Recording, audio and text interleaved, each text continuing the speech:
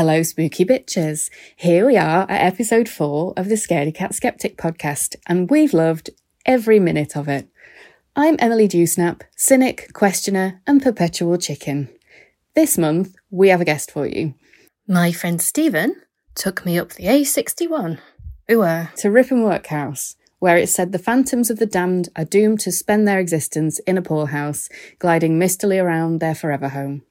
On top of that, Steve and I got into a debate about what it is to die and what on earth ghosts might actually be. So we've got a bit of different content for you this episode.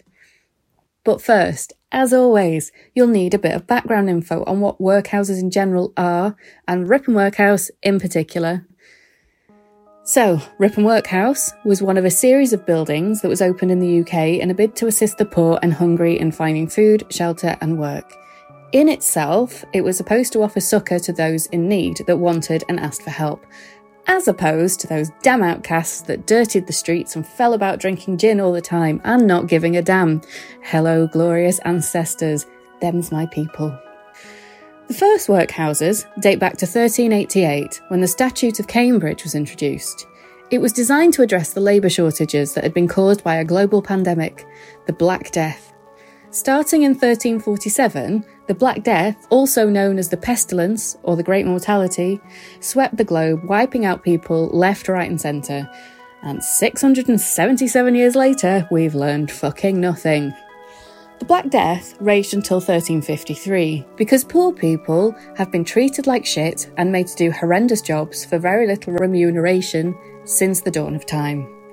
Working people did all the crap that allowed the rich to live in luxury while struggling to make ends meet, getting ill all the time and dying young. So while the rich did contract the illness too, it was nowhere near at the same rate as those of the workers that were on the front line keeping the economy afloat.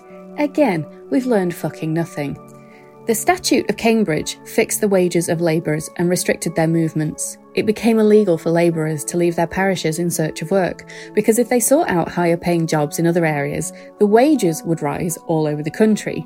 This wouldn't do, because the rich didn't want to give up any of their luxuries, so they arrested any poor people who dared to leave the parish they were born into. It's like The Prisoner, but grimmer.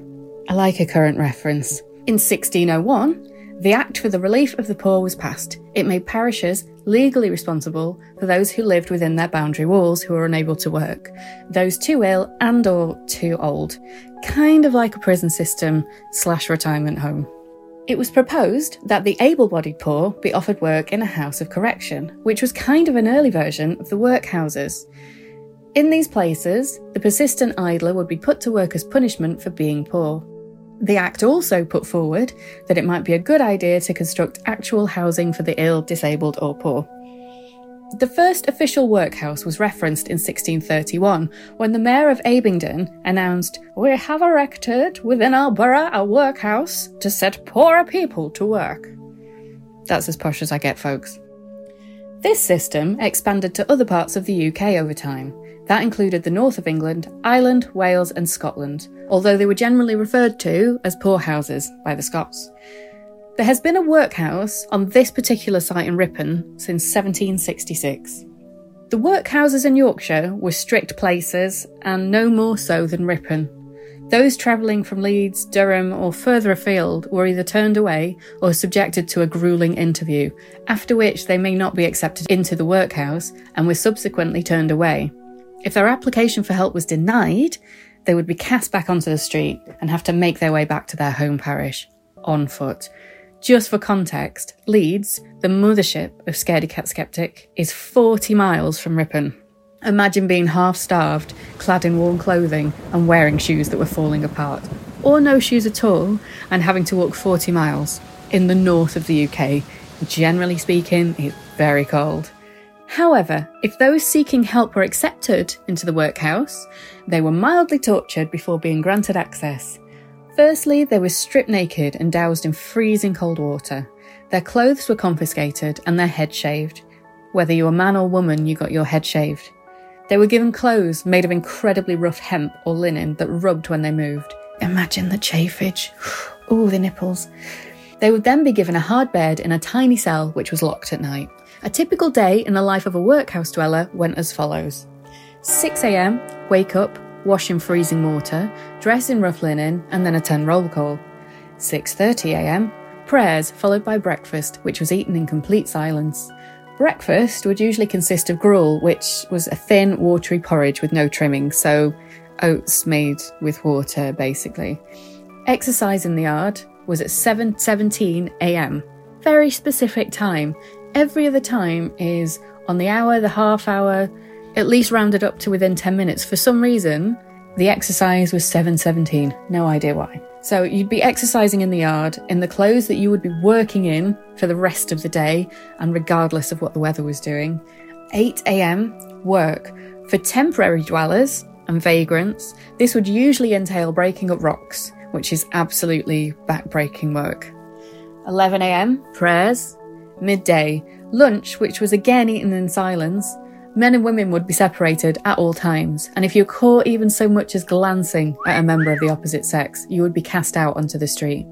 This was not a place of leisure. 12:30pm, exercise in the yard. 2pm, more work for the adults, but this time the children were let off and sent to the schoolroom, where they would have planks shoved down their backs to make them sit up straighter.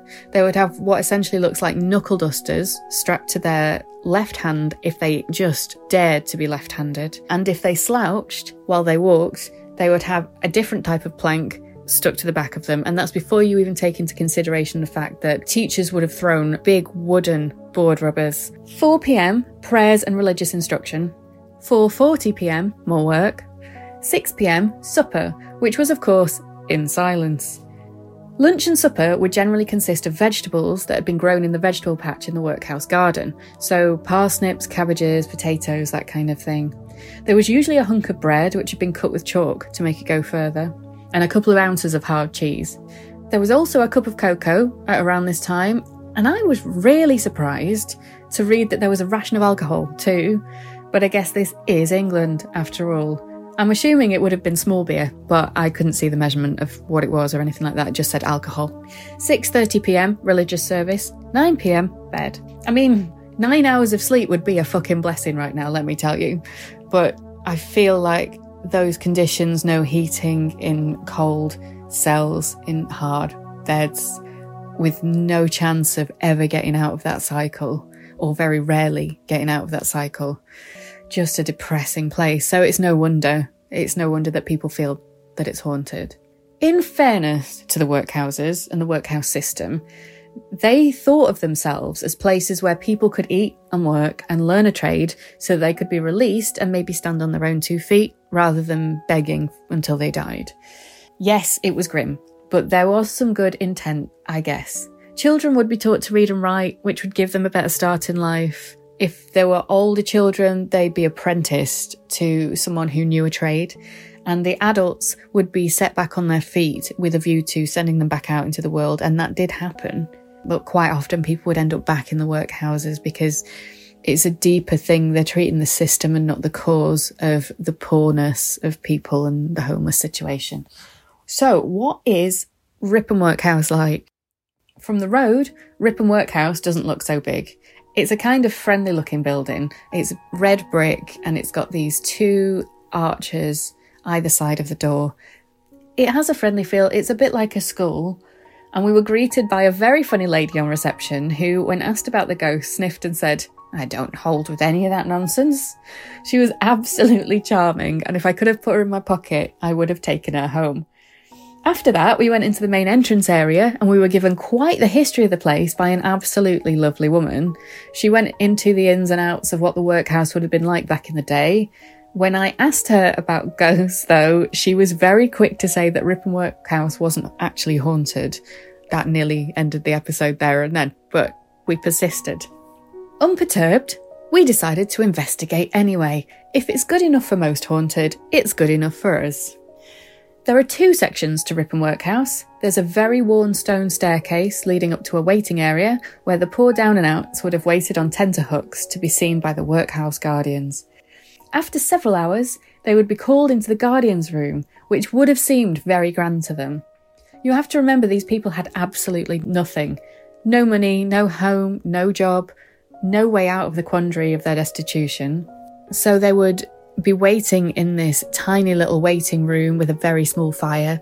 Eventually they'd be called in to stand in front of these intimidating looking people and plead their case as to why they felt they were worthy of help.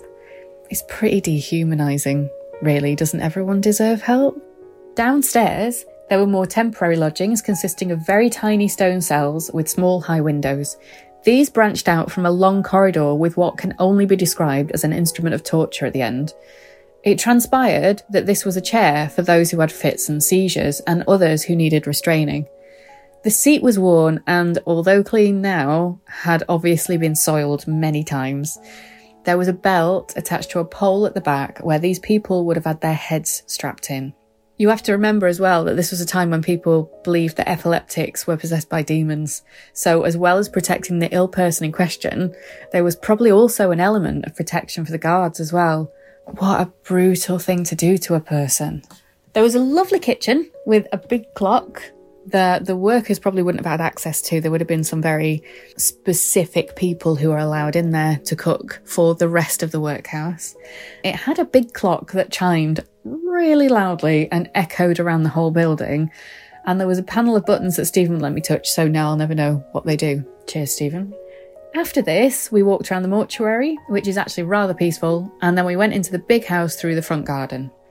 The grounds at Ripon Workhouse are small, but you know me by now. I like a quaint little garden. The front gardens have wildflowers growing on either side of a manicured lawn. It was such a lovely warm day as well, and it was just a lovely place to be, really. Inside were two very grand rooms with antiques and old-fashioned furniture. There was a very creepy clock in there, reminiscent of the grandfather clock in Stranger Things. And then there was a large hall with a modern art exhibition representing the labels that would have been applied to the people who lived there, including hysteric, which was when I chose to explain to anyone who wanted to listen that the vibrator was originally invented as a cure for hysteria. Funnily enough, I'm sure a few women came forward after this invention to say that they felt that they were suddenly feeling a touch of hysteria coming on. We spent some time in the schoolroom pondering some kinky-looking equipment before the most fascinating man I've ever met came into the room and demonstrated what these items actually were. None of them were paddles for spanking. His name was Alex, he hails from Liverpool, and he worked with the Beatles, the Four Tops and Michael Jackson, and that's just the tip of the iceberg. He knew Michael Jackson so well, he just called him Jackson. What a cracking gent. He was in his 80s, but he seemed pretty sprightly, despite having nearly been seen off by COVID.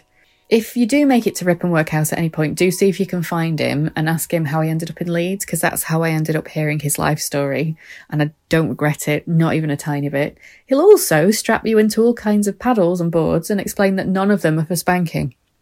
There was also a smaller room that looked like a nursery with books and stories, and there's some interactive activities for children.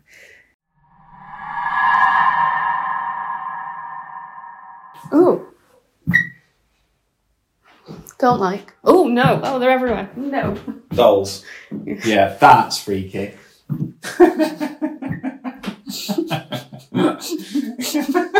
Jane dies of tuberculosis at the age of 26. What a lovely story.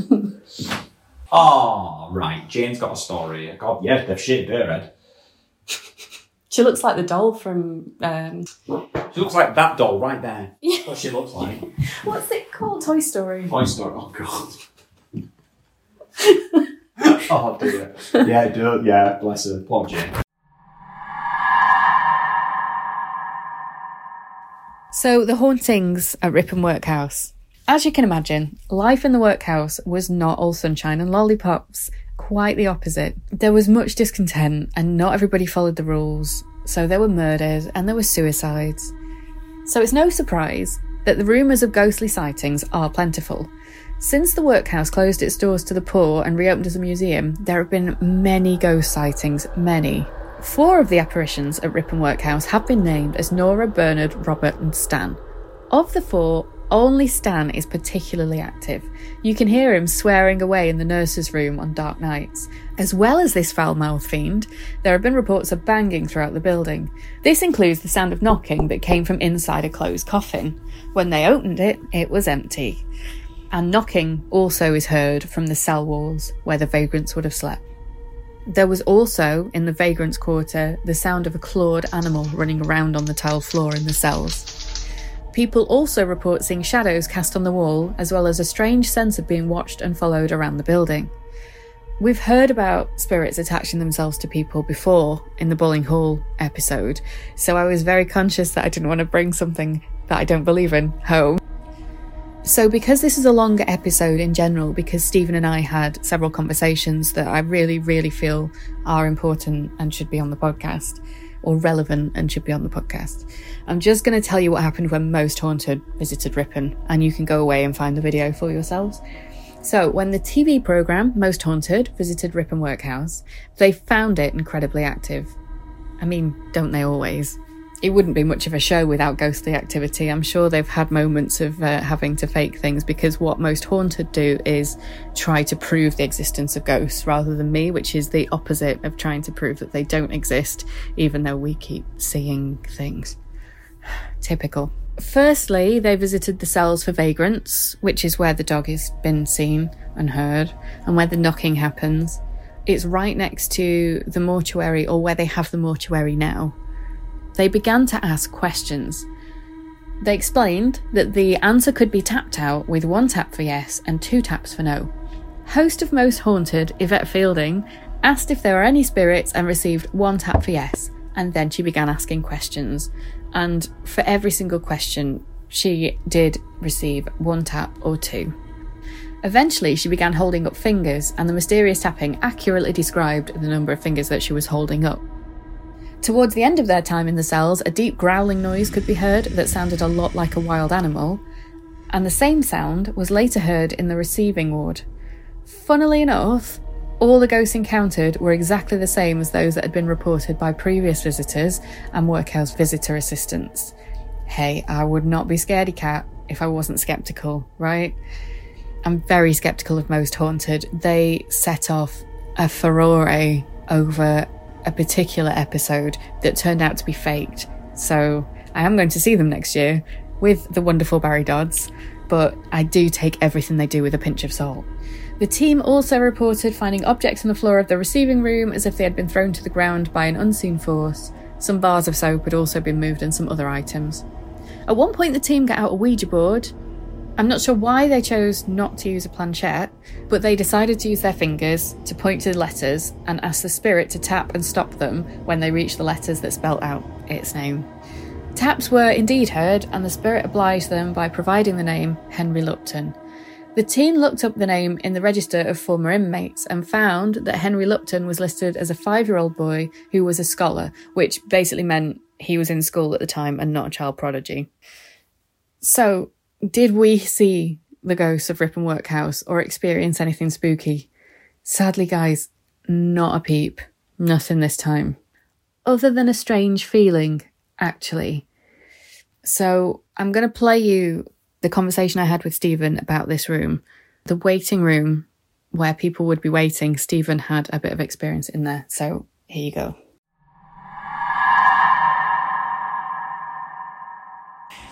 So apparently she said this is where they come to wait to see if they've got a place or not.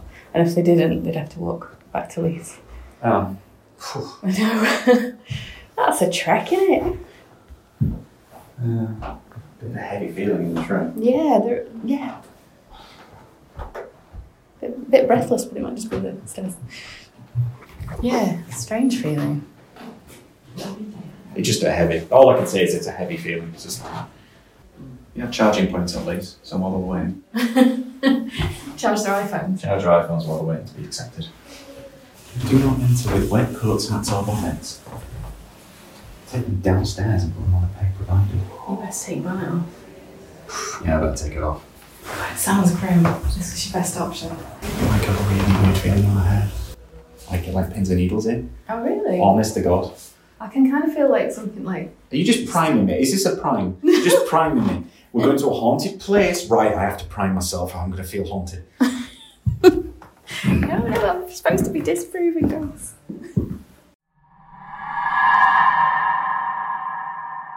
I did ask the visitor assistant about ghosts, and she said that actually Ripon Workhouse itself has never felt acted to her. She is quite tuned into that kind of activity and said that she just felt nothing. However, she has been asked to fill in at the old police station and refuses to go there. She said it has a horrible feeling to it that filled her with dread every time she so much as went anywhere near the building. So maybe one day we'll go there, but that wasn't on my radar when we went to Ripon. So the recordings from Ripon Workhouse were quite echoey because of the way the rooms were laid out, and the visitor assistant had a very soft voice, but I still think that the audio is clearer than from the lady's story from Bowling Hall, so I'm going to play it.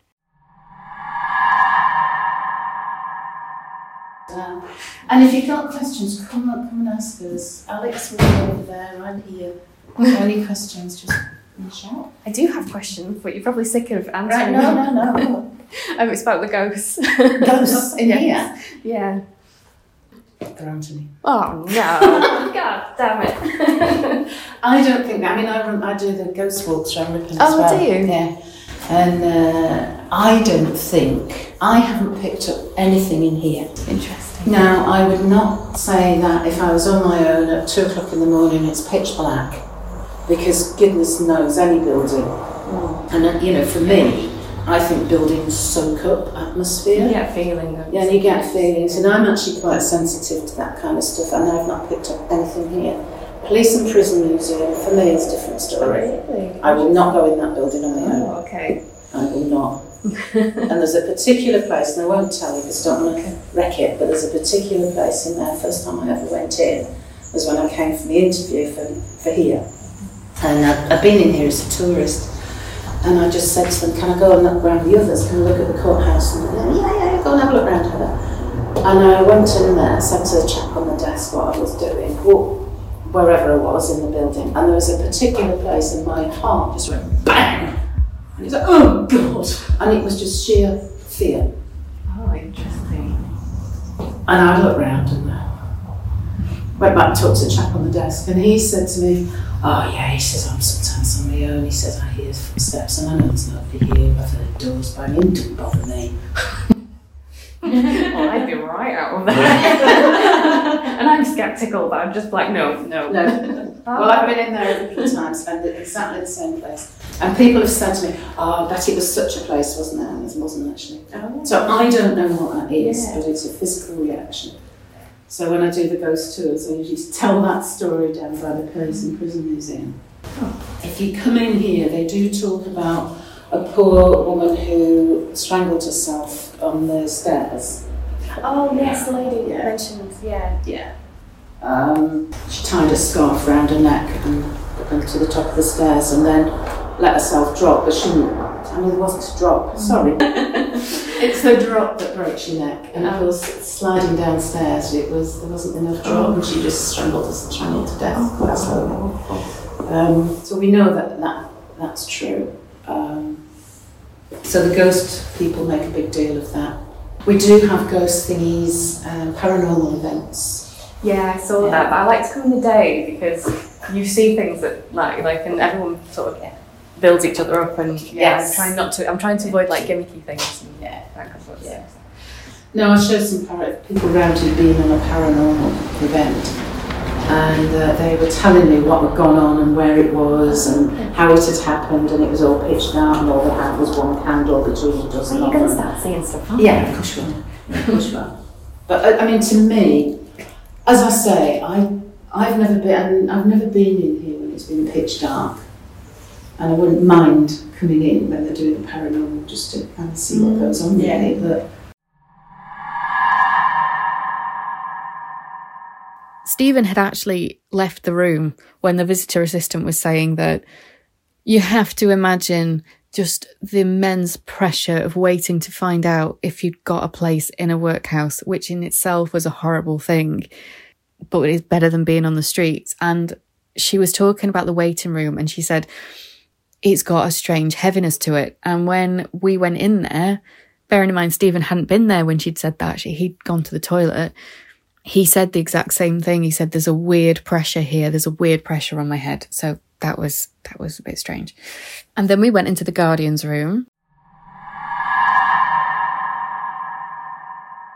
That's what I just did downstairs. Playing for relief. Oh, look at that. Jesus. That's a haunting stare. That is very clear as well, because it's all a bit fuzzy, and then you just got this guy's eyes. Yeah, she's haunting. She's absolutely haunting. I'm not getting away as a man in this room. No. Why it reminds me of Skull. I've got a funny feeling in my stomach, like a nervous feeling, but I guess this is where they'd be coming to hear whether they got in or not, because I don't know, it's just associations. Or it might just be that sausage I smashed earlier. It probably is sausage, yeah. This is the Guardians room. Guardians of the Galaxy. Oh no, it's X-Men. I was going to say, oh, it's on my t-shirt. I say, yeah, you've got an X-Men t-shirt. Look at Wolverine. Wolverine, just to give the listeners kind of like an idea. You're wearing an X-Men t-shirt with Cyclops, Wolverine, Beast, and Storm. And Wolverine looks particularly angry. I've really made an effort today. You have made a proper effort. Ripped t-shirt. It's a ripped t-shirt. It's the perfect outfit to go like ghost hunting. I'm so tired. And she's extremely tired as well. You're not getting a ghosty vibe in here. I'm getting an old wood vibe. Yeah, a lot of creaking. Law creaking, yeah. I'm just going to do this.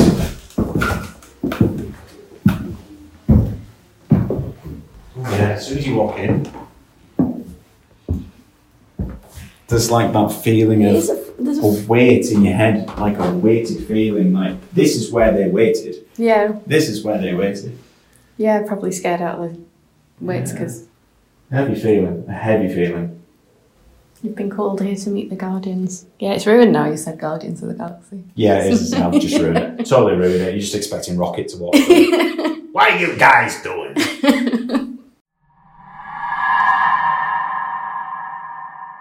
I felt quite strange in the Vagrant cell, honestly. I honestly don't think it was helped by the fact that the old ticking clock that I was talking about was in the next room, and at a time that wasn't on the hour, the damn thing started bonging, and I jumped out of my skin. We both did, actually.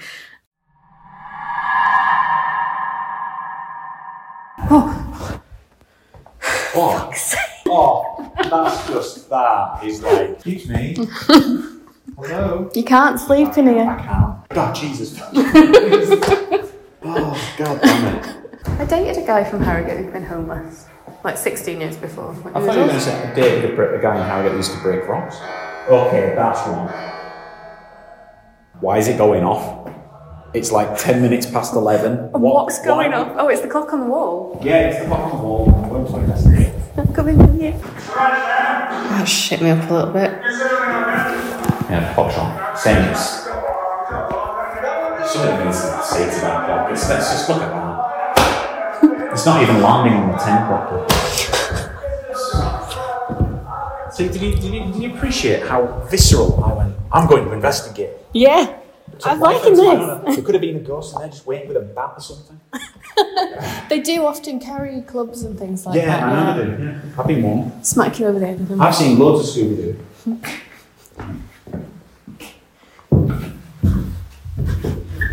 What's this?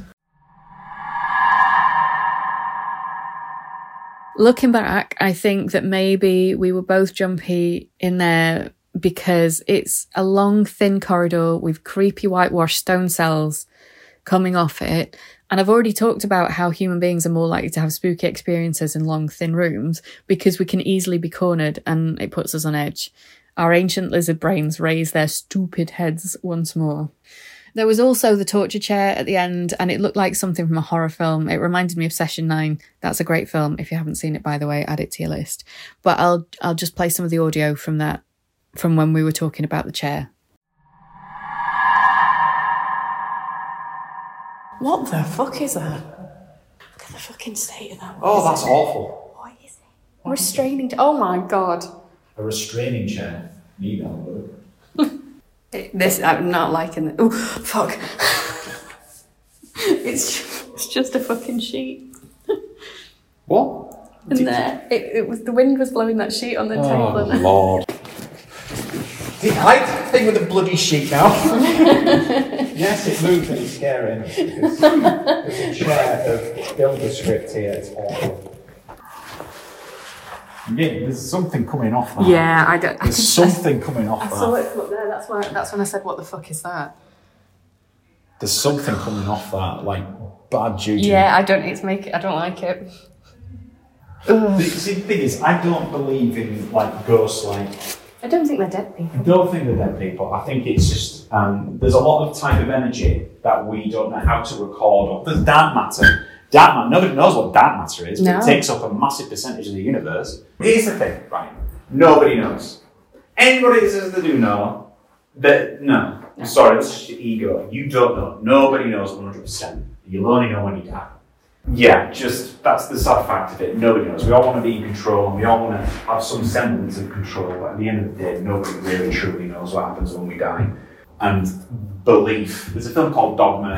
And Seen it. Massive, like a line in that film that was Chris Rock's character said, "Belief. That's the problem. That word is a heavy, heavy word, and it's like an idea. You can change an idea, but belief is, you're stuck with it." And I think I'm very much I don't believe any kind of one thing about ghosts or whatever, but I've got an idea. My idea is just like, it's just energy. I think it's just like something traumatic happens, and that energy kind of gets recorded, for lack of a better word, in like an environment or a room. That's why you get haunted rooms. You don't get haunted parks. Yeah. Yeah. And that energy, like that chair, like for a fact, I could feel that shit has happened in that chair. If that's what it was used for, you can just feel it coming out, and that kind of shit, I think, it just gets recorded. And I think when people see things or things happen, it's kind of like something happens to activate that recording, like the same kind of feeling activates that recording or something. I don't know. But like an imprint. Like an imprint, yeah. Yeah, I agree. I kind of feel the same way. Although I have this thing about death where I just, in my head, I can't imagine it being different from before I was born. So nothing, that's all I get is nothing. Yeah. And that's terrifying somehow. And you say death and we come out to see a coffin. That's fantastic. You really could not just time that better. It's a lovely coffin. My mum said to me the other day, she went, "Well, if you could get your own car, what kind of car would you want?" I was like, "Honestly, Mum, a hearse, because I can get canvases in that." She was like, "You can't have a hearse." I was like, "Why not?" People will have to slow down behind you then. Yeah, nobody could drive right up my arse. Who overtakes a hearse? God, that is just bad karma right there. For some reason, there's always like a build-up of traffic right behind me. I don't know. Yeah. So no, sadly, no, none of your actual ghosts, just some strange, heavy feelings, and that's understandable, bearing in mind the unhappiness that people would have felt while they lived there.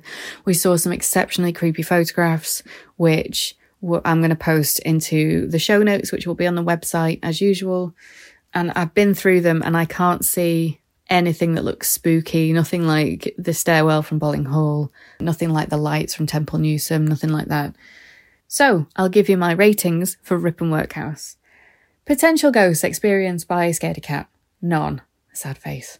I love how I'm getting into it now. I started with a view to disproving the existence of ghosts, but this has been an eye-opening experience, honestly.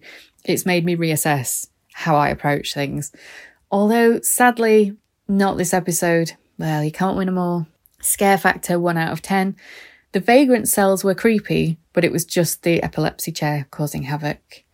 Value for money, 6 out of 10. It's £9 to see the workhouse. It's not enormous, but I appreciate that they have to look after the place and the visitor assistants are very knowledgeable and there's lots to see and do. Family friendliness, 8 out of 10. Great for kids, I'd say, and it's interactive in places, which is always a good sign for curious families. Accessibility, 6 out of 10. There seemed to be more lifts in this building and the staff were just so warm and helpful that I can only imagine they'd be willing to help with anything you could need. Time spent, 3 hours for house and garden. Ripon is also very, very pretty. There's plenty of parking. There are plenty of places to eat. There's one of the best fish and chip shops in Yorkshire and there's great burgers at So. Beauty spot, 7 out of 10. The house is pretty and the town is very pretty. It's not sweeping countryside. You can walk out into the countryside and go for a walk for sure, but it's definitely a bonny place. The gardens were lovely and I bloody love a vegetable patch. Customer service, 10 out of 10. The staff were so good and so fascinating. As we were leaving, the first visitor assistant told us where we could go to eat, and it was all very much fun.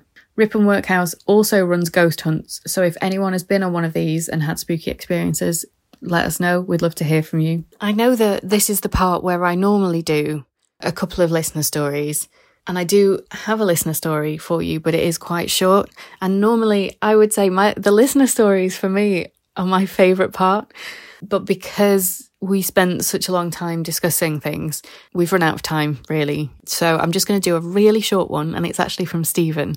So Stephen binge listened to all 4 episodes that are already out at the minute, and that includes the prologue. So obviously there's like 1 to 3, and then before that there's a prologue. And things that stuck in his head were the synchronicity from Bowling Hall, and the haunted iPhone really got to him as well.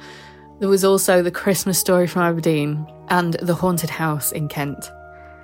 And he rang me earlier, right before I recorded, and said this, that I'd been listening to the podcast about the iPhone and the synchronicity, and it made him feel really strange, but he thought nothing of it. And then later on in the day, he got a phone call from a random number, and normally he doesn't answer, but he answered. And there was an old guy on the other end of the line saying that he'd had a missed call from Stephen's number. And Stephen said, "No, I haven't called you. Where have you got this number from?" And the old man insisted, and kept asking him, "Have you tried to call me?" And Stephen said, No. And then the call ended. Later on, the same number rang him back and he didn't answer, but the old man left a voice message, and it was garbled nonsense. 12 minutes of garbled nonsense, and Stephen couldn't figure out what he was saying. The telephone number was a landline. When he searched for the telephone number, it came up with a place called Ashford, which is near Kent. Well, not in and of itself too spooky. The fact that he got a phone call after listening to the podcast, it was from a random person who insisted that he'd been calling, and that it was from somewhere in Kent, which is where the big white worm story came from our listener. Just all more synchronicities, like from Bowling Hall. So yeah, that is our listener story for this week, and I'm sorry it's so short. Actually, I told a lie.